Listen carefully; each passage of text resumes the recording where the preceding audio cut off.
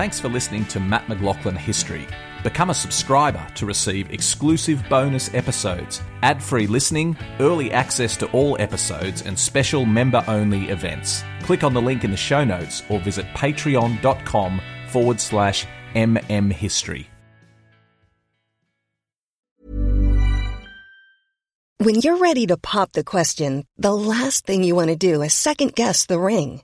At BlueNile.com, you can design a one-of-a-kind ring with the ease and convenience of shopping online. Choose your diamond and setting. When you find the one, you'll get it delivered right to your door. Go to BlueNile.com and use promo code LISTEN to get $50 off your purchase of $500 or more. That's code LISTEN at BlueNile.com for $50 off your purchase. BlueNile.com, code LISTEN.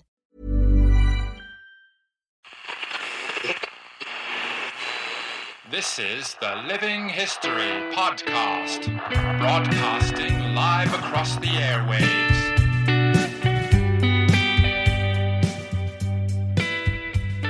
Hello everyone, welcome to Living History, and my special guest this week is Dan Carlin, and I'm sure a lot of you know Dan Carlin. He is one of the world's most popular historians. He was recently dubbed America's History Professor. His Hardcore History podcast gets millions of downloads, and he is really someone who knows a lot about the world of history. It's a delight to have him on the show. Dan, thank you so much for joining us. Thank you so much for having me. I'd like to correct you, though. I'm not a historian, and I'm pretty vociferous about saying that only because I don't do any original work, and I'm a real fan of those people who get out there and do the digging for us, and then I sometimes translate their digging into fun stories. That's my job.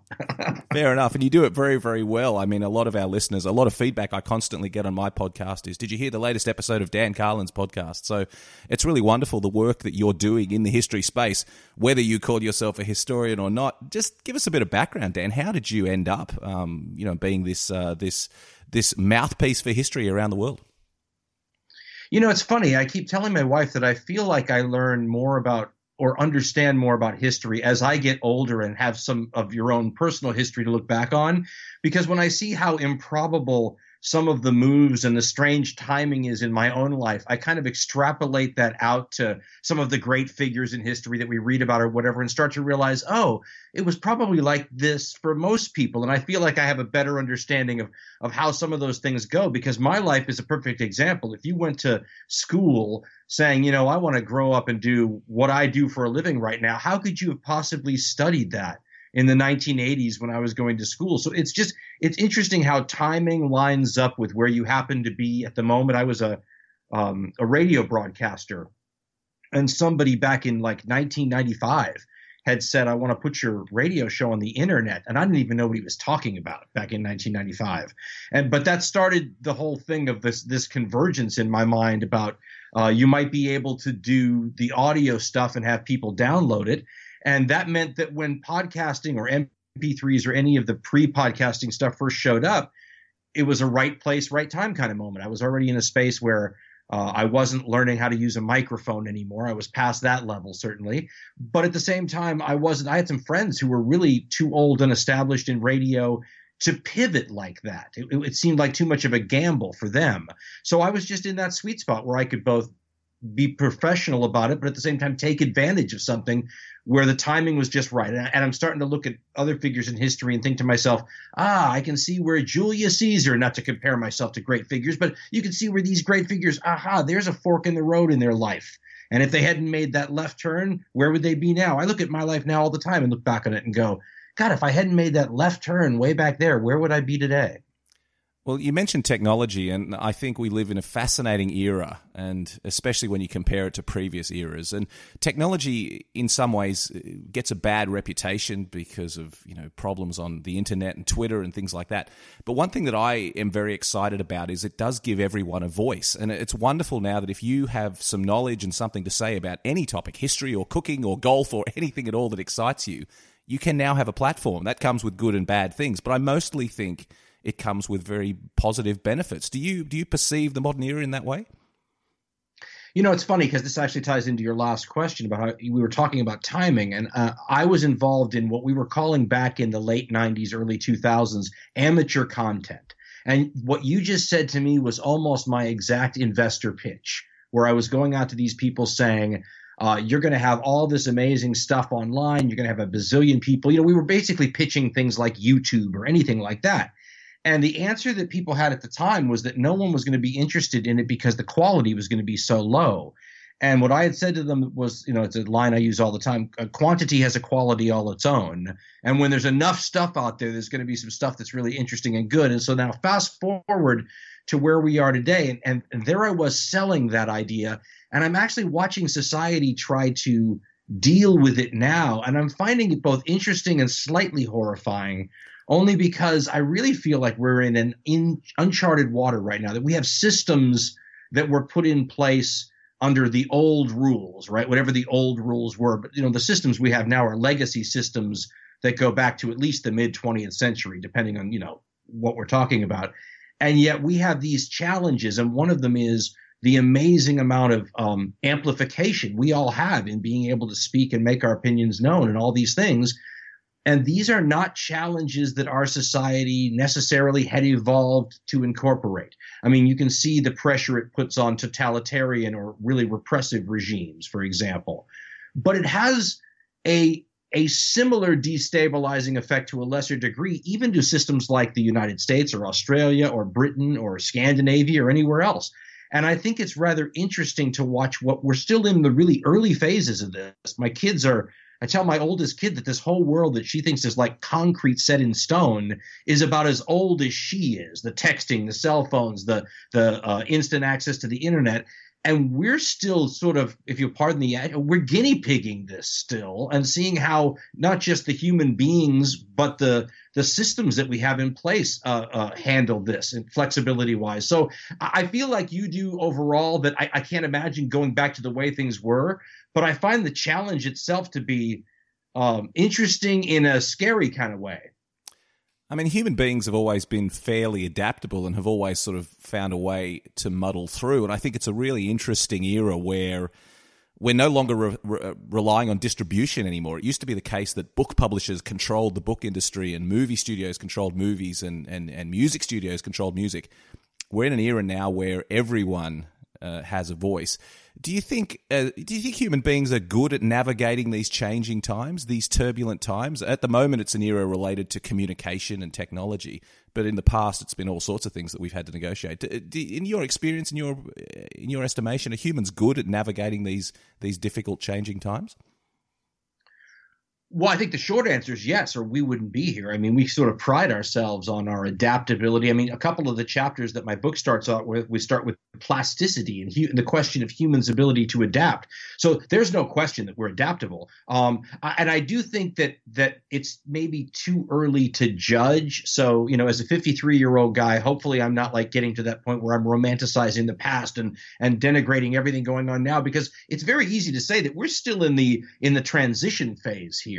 So all of this could still turn out absolutely awesomely once we have some time to get used to it and things to adapt. I mean, imagine what our whole informationally connected world, and by the way, you are using almost my exact pitch. I mean, we were talking about the gatekeepers of content and all that stuff.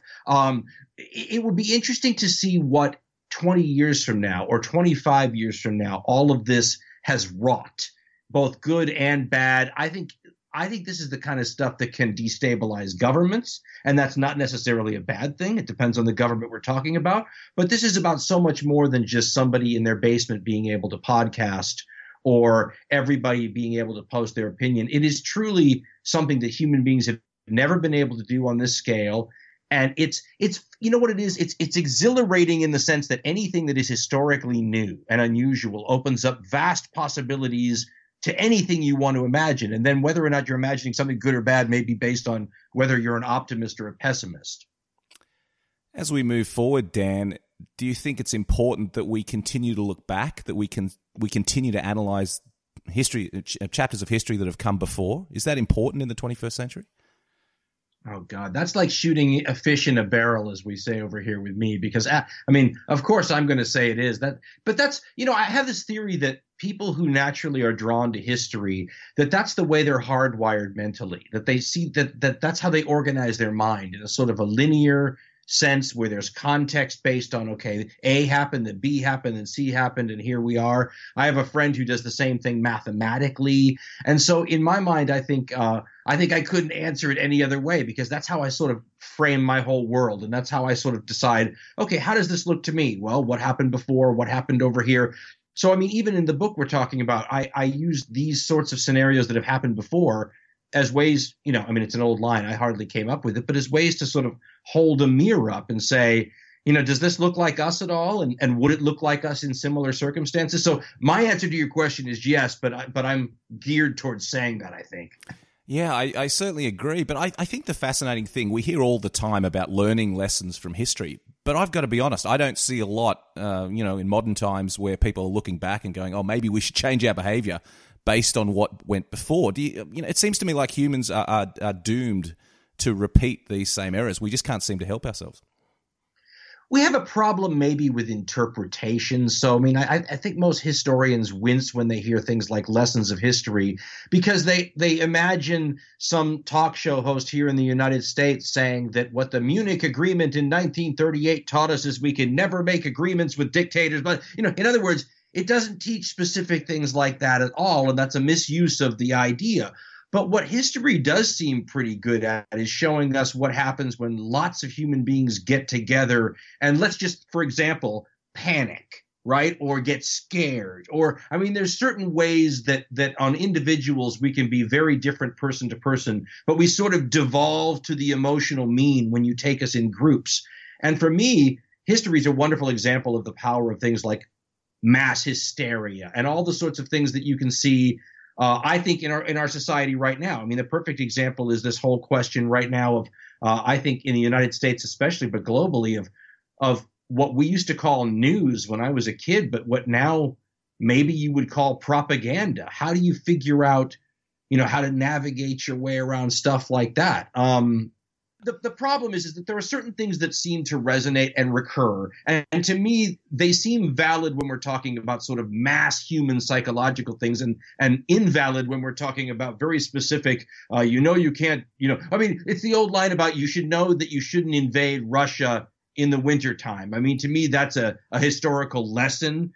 But specifically finding out about how to behave in certain circumstances doesn't apply. So I just tend to think that circumstances are so different that certain things don't apply, but human beings are relatively constant. I hate to fall back on a trope like that, but I think I think if I took, and I've always said this, if I take a human infant from now, they're genetically the same as people from the past. You raise them in the 16th century and they're going to enjoy watching public executions. So, I mean, it's a context thing. And I think when we get in groups, we revert to something that the Romans or the ancient Greek writers would completely understand, which is why I think those things are valuable, because we haven't changed that much. But you brought it up yourself. We're living in an era where the communication levels are unprecedented. And so that makes some of the context moot, because, I mean, where's the analogy for the times we live in now historically? I can't think of anything. No, I certainly agree with that. And it always strikes me when we talk about lessons of history. I mean, it's an overused phrase. And when we talk about it, we tend to mean the negative. People say, oh, well, the rise of the Nazis, or, everyone always looks at the negative aspects, the Holocaust. But I also think if we are learning lessons from history, there's positives that come out of it as well. League of Nations, countries getting on better with each other, peaceful times that we've had in the last 50 years or so. I mean, there are positives that come out of lessons of history as well, aren't there? Oh, absolutely. And I actually, because I'm sort of this is just the way I think, but I almost juxtaposition the negatives with the positives. So you mentioned something like the League of Nations. Well, the League of Nations was a result of the shock that all the major countries had after the First World War, right? So you have this terrible thing, and then out of those ashes, a seed grows toward. Hey, it's Danny Pellegrino from Everything Iconic. Ready to upgrade your style game without blowing your budget? Check out Quince. They've got all the good stuff, shirts and polos, activewear, and fine leather goods, all at 50 to 80% less than other high-end brands. And the best part? They're all about safe, ethical, and responsible manufacturing. Get that luxury vibe without the luxury price tag. Hit up quince.com/upgrade for free shipping and 365-day returns on your next order. That's quince.com/upgrade. Hiring for your small business? If you're not looking for professionals on LinkedIn, you're looking in the wrong place. That's like looking for your car keys in a fish tank. LinkedIn helps you hire professionals you can't find anywhere else, even those who aren't actively searching for a new job but might be open to the perfect role. In a given month, over 70% of LinkedIn users don't even visit other leading job sites. So start looking in the right place. With LinkedIn, you can hire professionals like a professional. Post your free job on linkedin.com/people today. It's what most people consider progress. All this stuff is now optional these days, but I see what you're saying absolutely in terms of, if the old line Will Durant wrote many years ago, and I won't be able to quote it verbatim, but it was something about how, most of history is really people having children, making their individual lives, going about their daily business, just struggling to survive and enjoy themselves. But historians are concerned with the blood and the war and all the things that are going on, that make the news. In other words, the same things that would make your headlines in the newspapers today tend to make it in the history books. And he said something like, historians are blind because they focus on the river and not the mundane, banal things going on the banks, which make up the majority of human experience and the majority of human enjoyment and positivity and all those things you were referring to. So not only do I agree with you, I think historians have always been able to recognize the blind spot that, we used to say in news, if it bleeds, it leads. And historians kind of, traditionally, if it bleeds, it leads. Things make it in the history book more often too. Well, Dan, let's talk about your new book, because a lot of these broad topics we've been touching on in the interview so far are neatly encapsulated in your book. So the book is The End is Always Near. Why don't you give us the quick summary of what it's all about? Well, it actually is sort of like one of those ink blot tests that a psychiatrist might give somebody in the old days, because my editors said to me, surely you have a lot of things in the files. Go back and see if there's any connecting threads to them. And it's funny because when I do these podcasts, I do them individually. I don't think about them as having any broadly connecting themes. So I was going through my old work going, holy cow, I'm really interested in the end of civilization. I'm really interested in these recurring challenges that force human beings to adapt and respond. And so that's kind of what the book is about. So it has a couple chapters that broadly, I would call them loosely connected vignettes, by the way, rather than anything that makes a concise argument, because I'm a podcaster who deals with questions, if that makes sense. You've heard the show. I don't give answers. I'm not qualified to give answers, but I deal with these questions that have always fascinated people. They're some of the deep, why are we here kind of historical questions. And in this book, we try to look at circumstances where those questions have come into play and then ask how we might respond if the same thing happened to us. And many of these same things that we deal with are recurring human challenges. And it's almost weird that we haven't had to deal with them in a while. So, for example, take disease or pandemics or black plagues or Justinian's plagues or any of those things that throughout human history is part of the human condition. Well, we really, with some notable exceptions, don't deal with that anymore, or haven't dealt with them lately, or don't deal with them in most of the world anymore. So I love wondering about the question of recurrence. Is this a recurring human challenge that we have banished forever because of modern medicine and all of the things you and I have been talking about? Or are we just in an intermediary period between terrible pandemics and we're going to see this again? And if we see it again, can we learn anything from other times when it's been around? And so the book kind of looks at those. So we have pandemics, we have systems collapse, like when the end of the Bronze Age happened, and for no apparent reason that anyone can absolutely finger, an entire system, a interconnected world went down. So we look at that and ask, could that happen today? What would it be like if it did? And what might have done it? So the book is about recurring human challenges and our ability to adapt and evolve to deal with them. What were the parts of the book, Dan, that most spoke to you, that were the most stimulating to write? That I won't say favorites because that seems a bit banal, but what were the parts that you felt were that you could get your teeth into the most? There are parts, every chapter has something in it that has totally fascinated me. So there's one that's part of the human plasticity idea that has to do with toughness, and I've always been interested in this amorphous human question of toughness, because I think it's something we can all recognize has some sort of value, but that we also recognize is culturally determined, impossible to measure or quantify. And so one chapter has that fascinating idea, to me anyway, in it. But the chapter, if you talk about getting your teeth into something, there's a chapter in the book that sort of leads up to the nuclear war chapter. And it's a chapter that basically deals with how the heck do basically well-meaning human beings ever get to a point where it sounds like a good idea and accepted behavior to wipe out millions and millions and millions of fellow humans. And so that chapter has to do with the growth of what's called strategic bombing, the bombing of cities in the two world wars especially.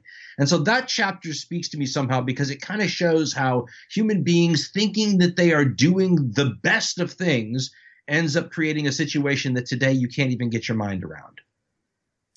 Dan, having explored all these chapters of history and obviously a lot of dark chapters of history, how does it make you feel about how we're going as a species now? I mean, are we doing well? We have this incredible arrogance that we're the best humans have ever been, and as you say, that nothing bad is ever going to happen again. We've banished disease and war and everything else. I mean, how do you feel after researching all this that we're going as a species? You know, I don't know the answer to that question. It's part of kind of what I'm sitting back, I think, and observing these days. I keep trying to wonder whether, like I look at the complexity of society, of modern society, and I keep, and if you look at the pace of change and you look at how long your experience would have served you well 1,000 years ago versus today, when you won't be able to use the new smartphones 15 years from now, you'll have to have your kids show you. So I look at those kinds of questions and I try to figure out whether or not the complexity of modern society will at some point outstrip the average human's ability to deal with it. So are we getting smarter as a species, or are people if IQ is a terrible way to measure human intelligence, but for the sake of our argument, let's just use IQ. If the IQ for the average human being has remained the same since caveman times, and I don't think it has, but let's just imagine, does an increasingly complex society at some point outstrip you? And so for me, I mean, that's what I look at. I think for most of human history, things have changed so slowly. Human beings have had plenty of time to adapt, and now we're under a level of pressure we've never seen before. And so many of the questions you and I have discussed today have been about whether or not this is a good thing or a bad thing, or whether it's leading to a good or a bad future. And I don't know, because I think a lot of it has to do with the first two chapters of my book, about our ability to be plastic and adapt. And I'm not sure what being plastic and adapt to this world, which, as I tell my daughter, is 10 or 12 years old, if we're talking about the texting, cell phone, online at the fingertips world. I don't have the answer to that question. I feel like we're all sort of on the couch eating popcorn, watching a historical age unfold that they're going to write about in the future. Are you optimistic about that future? I don't know. Here's the thing. Even when I'm optimistic, I do think that there's some cataclysmic changes in the future, just as the imbalances that we talked about earlier, right? The imbalances between the level of individual communication and the amplification of people's opinions and the ability of old governmental systems designed for previous eras to adapt to that. I think you see it in Iran. I think you see it in China. I think you see these places that are having a harder time. But I think they're ahead of the curve. I think the democratic, more open societies will see similar challenges a little farther down the line. And so I think that it's going to force some sort of adaptation. And the adaptation can be a peaceful evolution based on progress and updating and whatnot, or it can be something where you have to break a few eggs to make progress, or take a step back to take 2 steps forward. And I don't think that's very fun to live through sometimes. And so so when you say, are you optimistic or pessimistic? I think on the long term, I'm optimistic. I'm not sure that we're not living close to a time when a few eggs are going to be broken. So I suppose it depends on whether or not you're there to cash in on the results, or whether or not you're just the guy who has to pick up the check at the restaurant. We may be in a historical check paying period. Well, I'm apprehensive and also looking forward to seeing how this unfolds. But I think your book is a fantastic resource for people to at least sit back and analyze what has come before. I don't think we're very good at that anymore. We're not very good at sitting back and analyzing and even pausing to think about what's come before. And so that's why I think your book and examples like it are really important in this modern era. I wish I had thought to bring that up, because I do think that's such an amazing point, which is that, the so-called 5-minute or 5-second attention span, or whatever it is. Do we lose something not having people who have so little to do that they can simply sit and think for long? I mean, do we miss some intense concentration power or not? that's a perfect example, though, of the kind of questions that the book deals with. There is no right answer to that. You couldn't really measure it or study it or prove it, yet it might be one of the more important questions for our future. So I find those things fascinating. I'm so glad you brought that up. What about hardcore history? What are you working on the podcast at the moment? Because the podcast, we are so close. It's really fascinating. So close, man. It's so fascinating. Awful right now. It's really interesting. It's not a formula for podcasts that anyone would say is a likely way for podcasts to work. Each episode is very, very long. They don't come out particularly frequently, but they're so immensely popular. So tell us a bit about the podcast and what you've got coming up. But this book slowed me down, needless to say. I thought I was going to be able to keep a bunch of plates spinning, and, Murphy's Law intervenes and all the plates start wobbling at the same time. And so this is the latest show in terms of how long it's been since the previous show we've ever done. So it's driving me nuts. And we're so close. I mean, by the time this comes out, the show should have come out. So it's a little like we always say, like college final exams around here. Lots of pizza boxes, tons of caffeine, and it looks like a bomb went off in my studio. But we're getting pretty close to installment number 3 of the story of the Asia Pacific theater in the Second World War. And I'm a little distraught because it's going to be another one of these many hours long shows, and we don't get that far in the story. So I'm just probably getting more long-winded as I get older. But by the end of October, we should have the next Hardcore History out, and hopefully it is never this long between shows again. Well, I think, everything that you're doing, Dan, you just have a great ability to speak to people and to make these complicated topics consumable for average people and understandable. So I think it's really wonderful. What else have you got coming up? I mean, in the busy plate spinning world with podcasts and books, what are we going to see next from Dan Carlin? I have they call it an immersive experience. I think we would have called it virtual reality a few years ago. An immersive experience of a World War I experience that's going on right now. It's sort of, instead of a virtual reality experience at your home, it's one where the entire environment can be controlled. So you could control the haptics, for example. So in this, I don't know if I've explained it very well, but it's essentially an experience. You go to some place, you walk in, they put the gear on you, and you start walking through a First World War trench and a First World War experience. And the trench is actually there. So if you reach out and touch it, you'll feel the trench. You feel wind. You feel the sound of the shells hitting. There are big speakers underneath your feet. So it's this experience designed to really force you. We talked a second ago about the ability to concentrate or focus. Well, if you're at home and you've got the virtual reality headset on and your phone rings, maybe you stop or somebody walks in the room. So we wanted to be able to control your entire environment and not let you get away for 15 minutes or something. So we immerse you in this world where you can touch and feel everything. Everything looks like it's real. The sound was done by Skywalker Sound that did the Star Wars things. And that's on tour right now. So that's going on at the moment, and people seem to like that. And that took up a lot of time this year, too. So hopefully it's just podcasts for a while after this. Well, Dan, it's absolutely extraordinary the work you're doing, and I appreciate you taking time out of your very busy schedule to stop and talk to us. We'd love to get you back on the show again in the future and keep this wonderful discussion about history going. But just thank you so much for joining us on Living History. Thank you for saying all of the nice things. My goodness, I appreciate it, and thank you so much for having me on.